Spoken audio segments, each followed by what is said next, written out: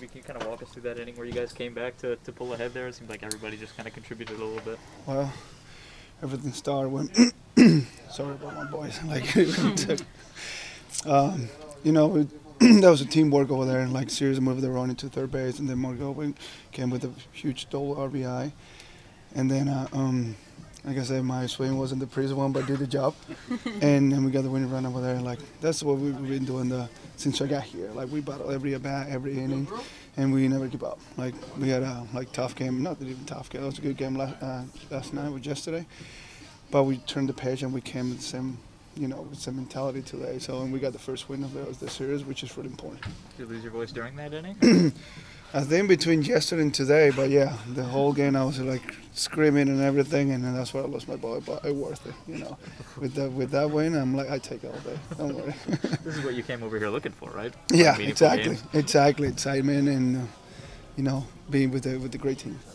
Did you know that ball was fair at first when the guy dove for it? Or yeah, I saw that, and I'm like, oh, you better call that fair, because I went over the bag, and I'm like, oh, yeah, that was good. That feels really good when every time when you do something to help the team to win, it's always good, and I was really excited about it. And it was just a low changeup in the zone that you kind of did you sense like a changeup was coming, or? Well, I got the report that he was like he got a pretty good changing and everything, so I was like, kind of not looking for it, but be aware about that. So, and like I said, did the job, got the job done. What do you think it is about this team that does allow you guys to keep coming back? I mean, you mentioned earlier, this team never seems to really be out of it. We never give up. We fight every single at bat, every inning.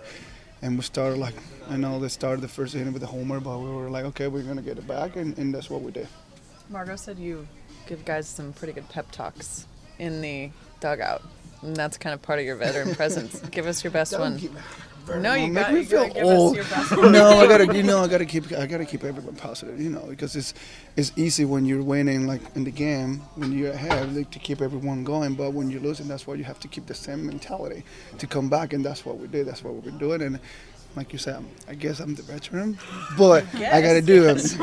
Come on, man, make me feel young. But that's what I have to do. We have to keep the same energy, the same environment.